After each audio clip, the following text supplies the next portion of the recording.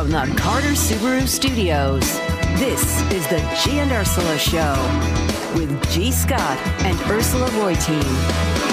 Good morning, everybody, and thank you for listening to the G and Ursula Show. Happy Tuesday. Good morning, Ursula. What's happening? Good morning. We had a fun first hour, and we are ready to start hour number 2. But I just want to remind everybody that this show is nothing without you, and that's why we repeatedly mention our Muckleshoot Casino Resort text line, which is 888-973-5476, 888-973 Cairo. It's another one of those days where our text line is humming. If you don't do text messages, but you want to take part too, you can always go on our G and Ursula Show Facebook page. We try to look at those messages as well. I just want to thank our text line. If I would have had the text line in school, you know what I mean? You would have been completely distracted. For sure. You would have gotten nothing done. But this, I'm distracted at in a work good way. In a good way. Yeah. And like you texting, it makes our day go by so much faster. Because I'll be texting back. Yes. I haven't done any bless your hearts in a minute. I know. I'm so proud of you. Oh, I'm not. Yeah, I need to let some of those go. No, because... No. It's 2024. Okay. What's new at 10? And we've got our reporter, Matt Markovich, here. He covers everything about what's going on in Olympia. And right now, if you're a gun owner, there's a bill that could require you to take out liability insurance. Yeah, this is brand new for the state of Washington. Actually, it's brand new across the country. Some, like the city of San Jose, tried this. State of New Jersey, San Jose's had some success in the court. But let me basically say this. Senate Bill 5963 would require gun owners to carry gun liability coverage as part of their homeowners or renters insurance to cover the costs of injuries of an accidental charge. And you know, I'm just going to play this one quick clip from a testifier yesterday. Craig Reynolds from Mercer Island. He's an educator. He kind of summed it up really quick. We all hear that guns don't kill people. People kill people. Well, people who own guns need to be financially responsible for the weapons they own that can kill. Yes. And if you have, just like a car can be a weapon. It can be very dangerous to operate. You have to have liability insurance. Why not have that for guns? I mean, that's simplifying the whole premise of this insurance bill. Patty Cooter is the sponsor. This requirement does not regulate, limit, or control the manner or method in which people may keep or bear arms. Instead, it simply says you must have liability insurance. Okay, so tell us, what are the arguments against that then? So the arguments against it are basically it'll price new low-income and moderate-income gun owners out of their house. Because we don't know, since you have to have liability insurance either if you're a renter, if you rent a house, the renter is obligated to get this insurance, like a specific insurance. The homeowner is not. But the homeowner owns the house. They have to have gun liability insurance as part of their homeowner's insurance. We have no idea how much that's going to cost. So the NRA is coming out and saying, well, you're basically going to price out young, low-income gun owners because they can't afford housing anyway. This is going to cost your insurance way up. We have no idea how much it's going to cost. This is brand new. Wow. But the idea is that it's just to cover in case something happens in the house. You hit somebody. They have injuries. The house is broken. You know, you do some damage to the house. You have to have this policy, just like you have to have car insurance. So this would assume that people also admit that they are gun owners. I mean, you'd have to admit. So it obligates the insurance company. If you're going to get a policy now, if this passes, the insurance company has to contact you and say, "Do you own guns in that? You have guns in the house? Are you storing them safely?" That's the second question. They don't have to ask how many guns. They just have to say if you're storing it safely. And then the people allege, well, the insurance company's going to have a registry now. Matt Markovich has guns in his house. I know it through the insurance company. People don't like gun advocates don't like registry. So that puts a burden on the insurance company. But again, this has it's brand new. I mean, this has not really been tried. I won't go into it, but there's the known thing as a Bruin decision, which really changed that changed the laws. Oh, I didn't say it changed the laws. It really supports the Second Amendment that there should be no impediment to owning a firearm. And this, if you have an insurance policy that prices you out of your house, that's an impediment to owning a firearm. That would go against the Bruin decision. So it's a wide-ranging bill, brand new. And whether or not it even holds up in court, that's the big question. If this were to pass, this is going straight to court because it's so new. Yeah. But it's, again, just like what you were talking with Chris about the tires, it may not pass this session, but it's now in play. Mm-hmm. So this is officially now in play. And of all the bills that I've been covering this session, what happens in terms of public testimony, this had about 80 people who wanted to testify in person. It had 1,900 people sign up. They actually took the time and say, I'm either pro or con on that. That's the most of any bill so far this short session was this bill we're talking about right now. What's your thoughts, Urs? Well, some parts make sense, but, I don't think it's going to go anywhere. And I think that you're exactly right. It's going to go straight to court. Mm-hmm. But my question is, how has it worked elsewhere? You said it's when I did my research on this, there was the city of San Jose has something similar within the city limits, but they put, and why it passed its first court case is because they put limits on the liability coverage. It was real specific. New Jersey drafted a law that had a lot of holes in it. Its first challenge in court gone. It was a poorly written law. This is learning from everybody here. So Washington State's making this proposal now. Again, a lot of loopholes because, not loopholes, but just a lot of unanswered questions about how much the insurance would be, what the coverage would have to be. And one thing I learned in all this, is, did you know that if you own your house outright in the state of Washington, you don't have to have homeowners insurance? You don't have to have it. You'd be crazy not to. You'd be crazy not to, but you don't have to have it. But if this bill passes, then you would be required. You would be required to go get a special insurance for the guns that you have in your house that you own outright and have no homeowners insurance on. Ursula, you answered what you think would happen. Do you think that people should have gun insurance?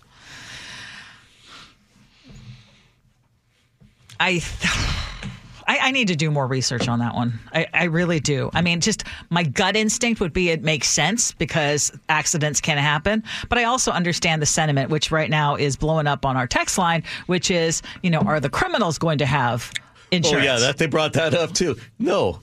22% of the people, the stat came out, 22% of the people in the state drive without mandatory insurance right now. That's the stat. So what makes you think that even a legal gun owner is going to get this insurance and the criminals for sure are not going to get this insurance? What are your thoughts? Well, here's my thought. When I hear this, and I often hear this a lot lately, and every time it just triggers me. Whenever there is an argument to be made to help but what about the people? What about the people low income? We gotta think about them. Everybody always uses that excuse. Here's my question. Why don't we just help low-income people? Why is that so hard? The reason why I'm bringing that up, because I hear all the arguments. We can't have this because this would harm them. This would harm them.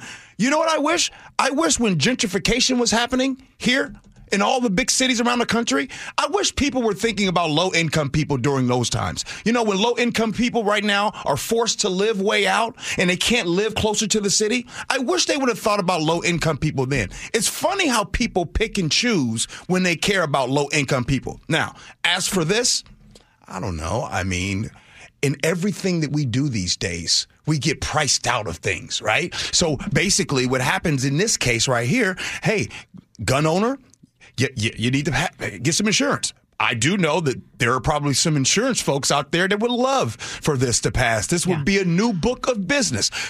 But does it make sense, though, that you don't have to have homeowners insurance, but you would have to have gun insurance? I mean, that's the part. It's like it almost feels like specifically targeting gun owners. Hey, we have mandatory car. This is no doubt targeting gun owners. Gun owner, I mean, like as in basically an anti-gun legislation. Let's be honest, though.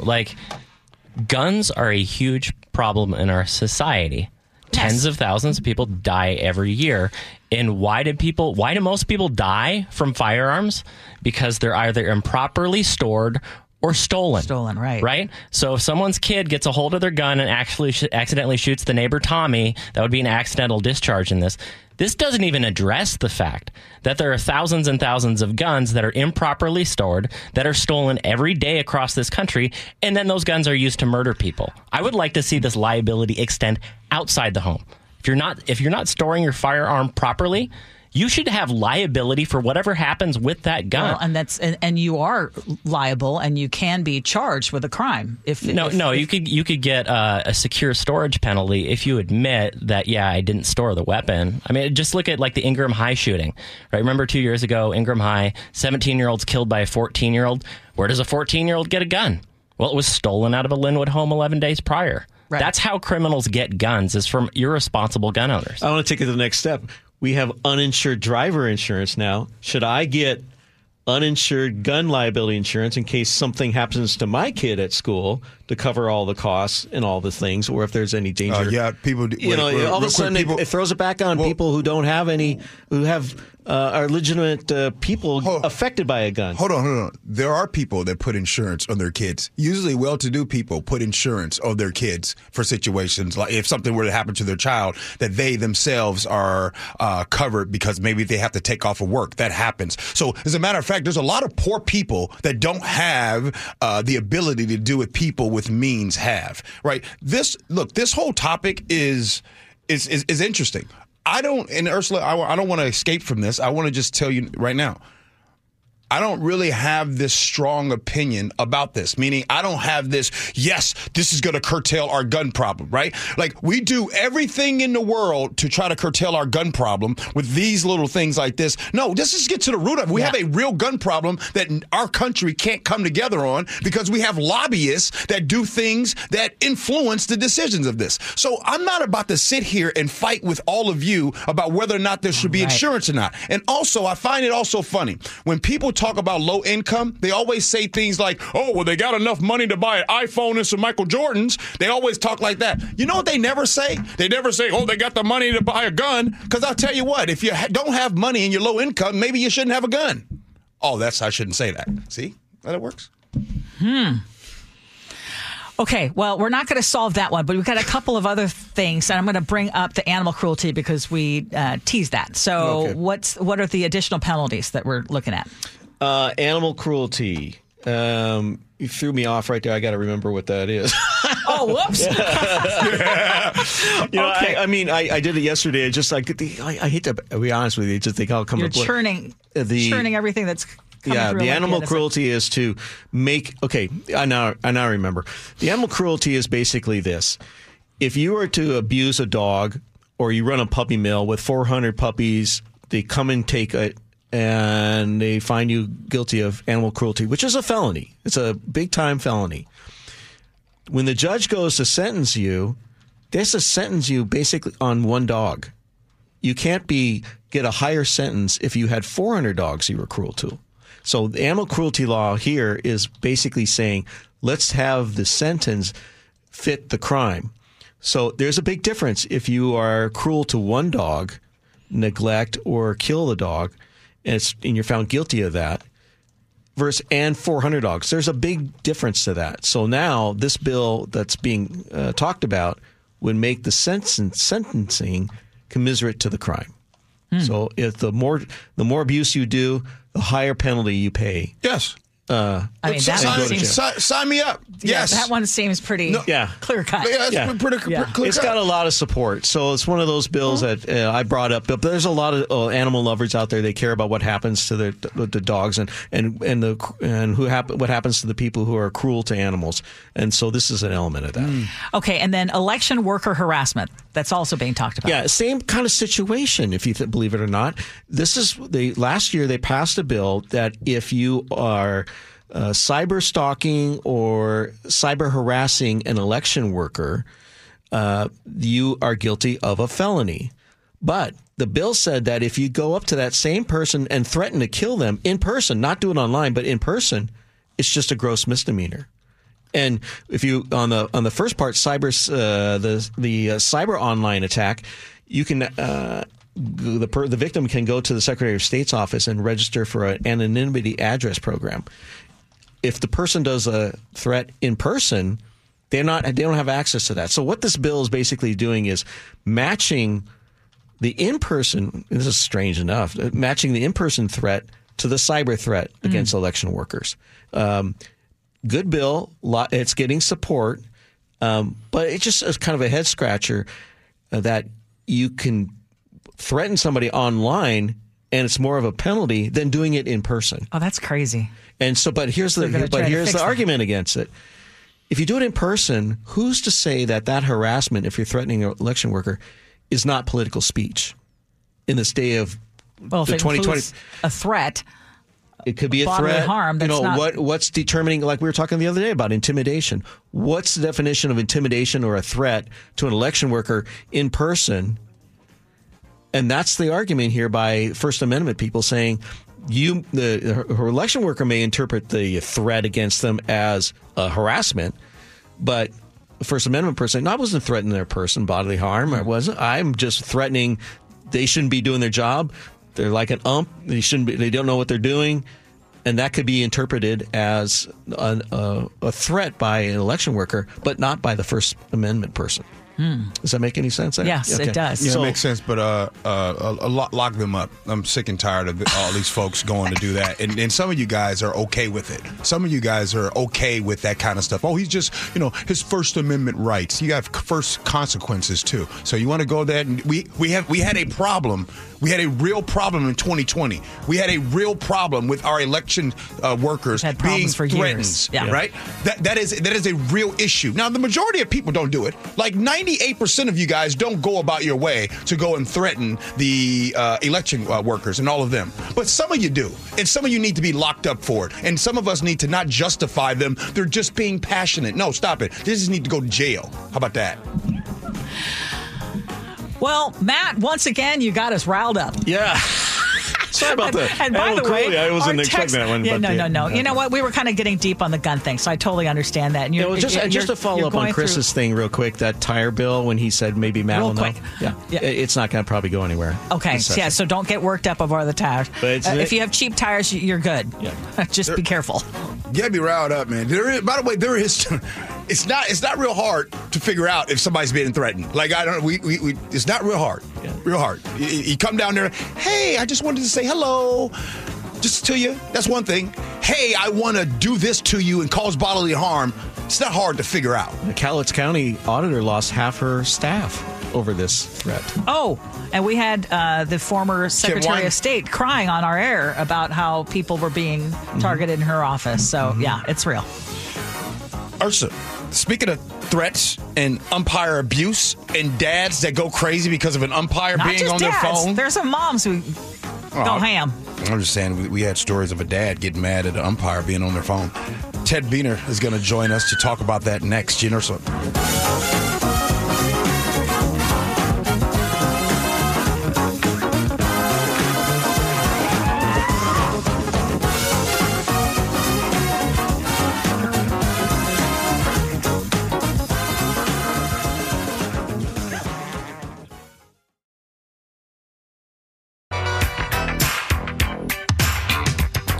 This is the G and Ursula Show. Thank you so much for hanging out with us on this Tuesday morning. As always, we invite you to join us on our Muckleshoot Casino Resort text line, 888-973-5476, 888-973 Cairo. And it was around this time yesterday, G, we were talking about that bill in the legislature that would make threats or intimidation against referees a Class C felony.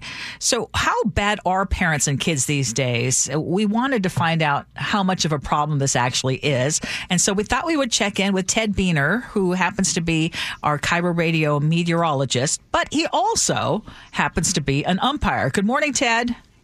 Good morning.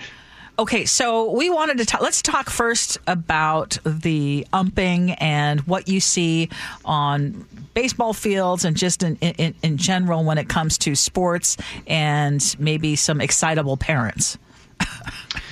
Well, I had a chance to listen to yesterday's conversation. Chef, are you okay after what? I mean, Chef, I'm fine. Who got upset with a ref over, or was it? Are you on your cell phone during baseball games, Ted, while you're making calls? No. Okay. No, I'm not. Yelling is not acceptable, though. It's all focused. But on Ted, that. just so you know, here's my stance on this. As being around sports my entire life, including with my kids, these parents is crazy. These folks in the stands are crazy, and they've gotten even worse today. So, what's your experience like? All right, this will be my 47th season umpiring baseball. And I'm not talking Little League or anything like that. I'm talking high school ball, men's leagues, college ball. I've done Pac-10 ball in the past. So I've got a lot of experience. And generally speaking, everybody's pretty well behaved. Yes, there are a few exceptions here and there, but at that higher level of ball, most people are pretty well disciplined, and that includes the parents. Now, it doesn't mean that there haven't been a few excitable ones along the way. And they're the ones that I try to talk with between innings, saying, hey, would you like to be a baseball official? And I'll tell you, just asking that question alone, unless they're really passionate about it, they back off. They really do back off. So, but there have been a few occasions. I can remember a game, I think it was at Garfield High School in the summer of 1985, where after the game it was so tense that I literally got in my car with my plate gear on, turned on the ignition, and left. I didn't want anybody to come up and start doing something to my car, let alone doing something to me. It was a very uncomfortable situation. And I've had parents approach me in the parking lot. You know, we don't have a dressing room. Our dressing room is the parking lot. That's where we put our gear on and take our gear off. And I've had some parents approach me and, basically say, why did you do this, or why did you do that, or why didn't you do this, that kind of thing. But again, it's very, very rare. I think what you have witnessed, G, is at those younger levels. Is that correct? Would that be like 12 and under, something like that? Bingo. The higher up. Yes. Right? The college level. The higher the stakes. The college level. Nothing. There's absolutely no problems there. I'm talking about 12 and below. I'm talking about where you should be worried about having fun, but yet you're acting like this is life or death. That's when you see the craziness. Am I right? Yeah. Fortunately, I have not had a chance to work those kinds of games, but I attend my grandson's games, and he's age 10 right now. And I have seen some of this where the parents are trying to live through their kids. And it's not just baseball. I'm seeing it right now. My son is playing fifth grade basketball, and I'm seeing it there as well. But again, it's a relatively few number of people, and there are things that game officials can do to kind of dampen the atmosphere, if you wish. Okay, real quick, go through those, because I want to have a little chance to talk about the weather too. So what can you do real quick to bring down the temperature? Yeah, absolutely. The first thing is, it's not me versus the fan or the parent. It is, Coach, you need to control that fan. Can you do that? And they will, because they know that if this thing gets out of hand, the game's over. It really is over. And a lot of times I remind the coaches, there's not many of us out here anymore. I was just at our first meeting of the year last night. We have 143 members of the Northwest Baseball Members Baseball Association, and they worked over 5,900 games last season from March through October. That's a long season. It's a lot of games. I can remember when the association had well over 200 members. And the number of games keeps rising each year because so many more kids want to play. Absolutely. That's why we're there. Right. And it's a lot of fun to do that. But when you have those those bad apples, it is tough to recruit people to be umpires, and it's tough to retain them over a long period of time. I'm a rare animal. Like I said, 47th season coming up. Well, you're lucky, too, that you have had those just rare bad experiences, because I heard from a parent who said that her 13-year-old son was badgered and bullied as when he reffed a game and never wanted to do it again after that. Okay, real quick, though, because we only have 2 minutes. Ted, what are we expecting? We had, 69 degrees in Bellingham yesterday? Like, what is going on? Yeah, isn't that's crazy. It just crushed the old record of 62 that was set back in 1992. And, out on the coast, here in the interior, we're just knocking off those records and have been since Sunday. So we're going to have one more day of it today, maybe nowhere close to where we were yesterday, but still, our record highs are ranging from the mid-50s to right around 60 degrees. And we're going to be right in that neighborhood again today and finally start to cool things down. But this month has been a roller coaster. It was just a couple of weeks ago we had sub-freezing temperatures. And here we are with very spring-like temperatures. The frogs are croaking outside right now. Yeah, they are. I heard some yesterday. Hey, Ted, before you go, we got to get you to answer the question. Do you agree or disagree with a potential Class C felony for someone harassing and or threatening a referee? I agree. And here's why.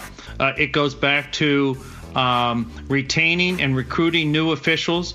We've got a shortage across every level of games, from fall sports to spring sports, etc. Really need to find a way to retain those folks. Let the kids play. Let them have fun. We're out there to adjudicate the games. We have no passion one way or the other for either team. Thank you. Appreciate you, Ted. Have a great rest of your day. You're welcome. Have fun. All right. Hey, coming up next in Scenarios, the topic is my daughter and her birth parents. Next, Gene Ursula.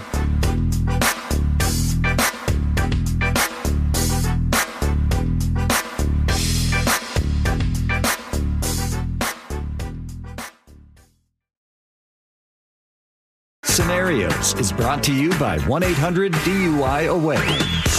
It is the Gene Ursula Show. Let's get to Scenarios. Here we go, yo. So what's the scenario? My adopted daughter is 17. She has never been interested in her birth parents, but now that she's turning 18, she is asking questions about who she is. I don't know why that is so important to her, but it bothers me. She told me that for her high school graduation this spring, she wants to find her real mom and dad, and that it's all that she wants. My husband and I thought this might happen, but assumed it would be much sooner. Once we got past ages 13 and 14, we thought it was probably the past, and we thought we'd enthusiastically support her if and when it came up. But now it's just hit me like a ton of bricks. The way she's approaching it, it feels weird. She wants to find her real mom and dad. Really? Now? After all we've done for her entire life, and now she's about to leave our household and get out in the real world on her own, and now she wants to find her real parents? This is making me anxious. I'm kind of angry about it. She's our daughter, and we are her parents. It's disrespectful and a betrayal to try and track down her real mother and father. This could be expensive. We may have to hire a private investigator. I say we give her the option to get this for her graduation, or we'll pay for her college. Not both. Hopefully, she'll make a smart decision and let this search go. My husband is more understanding, but I get increasingly angry about it. Why would she think of us with such disrespect? 888-973-5476 is the Muckleshoot Casino Resort text line. Ursula, you're up to bat first. Now, I know who could answer this much better than I can, and that would be someone who has either been adopted or an adoptive parent, because this kind of stuff happens a lot. Yeah. And the timing is hard to predict when, but I would imagine that most people who have been adopted will at some point want to know who their biological parents are. There's already a lot of emotions going into graduation. There's already a feeling, probably by mom and maybe dad, that their daughter is going to be leaving the home. They're going to be empty nesters. It's a big time of upheaval. What I would not do is tie her desire to find her biological parents to her ability to pay for college. It sounds like mom is trying to make her make this choice. I would just say, if we need to pay for all these things right now, it is going to be spendy. She's going to be turning 18. You can't stop her from wanting to find her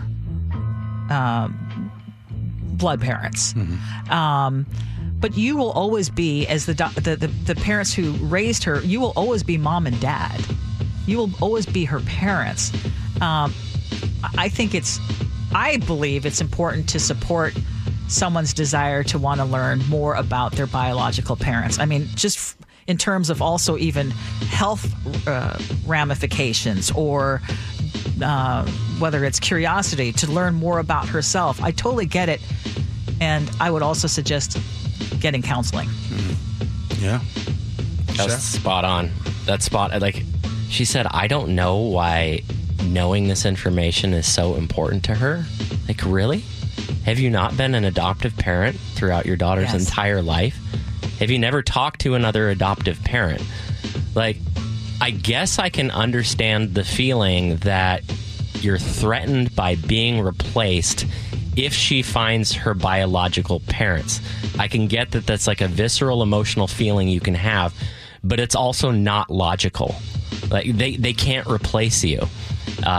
Sometimes those reunions can be fraught. She may not even ever be able to contact these people. And I think you're spot on, Ursula, that this is actually anxiety about empty nesting. Yes. And this is a huge problem. Literally, Wall Street Journal yesterday, there are empty nest counselors. Like, it's a growing industry with certification. People charge like $250 an hour to counsel parents who are, about to take that step or who've just taken that step. I don't know if I would recommend that, but talk to some other parents who've had kids leave the home. See how they're doing, see how they coped, find things to replace the energy that you're putting into your daughter with other activities in your life. Yeah. Can we just be honest, though? We're all selfish by nature. A lot of times we do. And sometimes you got to recognize, right, things that you are selfish about. Maybe I think this topic is kind of easy, right? But this topic is also understandable, right? And I think, Ursula, you hit it definitely where counseling is going to be. Because, look, she has these feelings, and at least she's honest enough to express them. Yeah, feeling like abandonment. How dare she want to look for her parents after I've done all these things for her? And I understand that. Like, I understand where she's like, we've done all these things, and you think that if she finds her real parents, that the love that she had for you guys is going to be switched over. And that's not the case. That love for you as a parent is always going to be there. Now let me find out where I come from. And I think that is a natural thing. And almost necessary in many cases. Yeah, you want to understand, like, biologically, why is this happening to me? I don't understand why this is happening to me. Maybe someone can fill the rest of the puzzle pieces for me. Yeah. Why am I this way? Why is my temperament this way? Where did this come from? So you want to be able to learn those things. Nick, brother, what you got? I think the step-parents are being a little harsh on their kid, and I think they're coming from a place where they can't really understand where she's coming from, and the consequences of what they're trying to hold back from her are harsh. So don't close the door on her and let her try and find out. Don't let her go away or anything. It's kind of a complicated one to me, but you don't know how she's feeling with this one, so I wouldn't let her go, even though you don't feel the same way.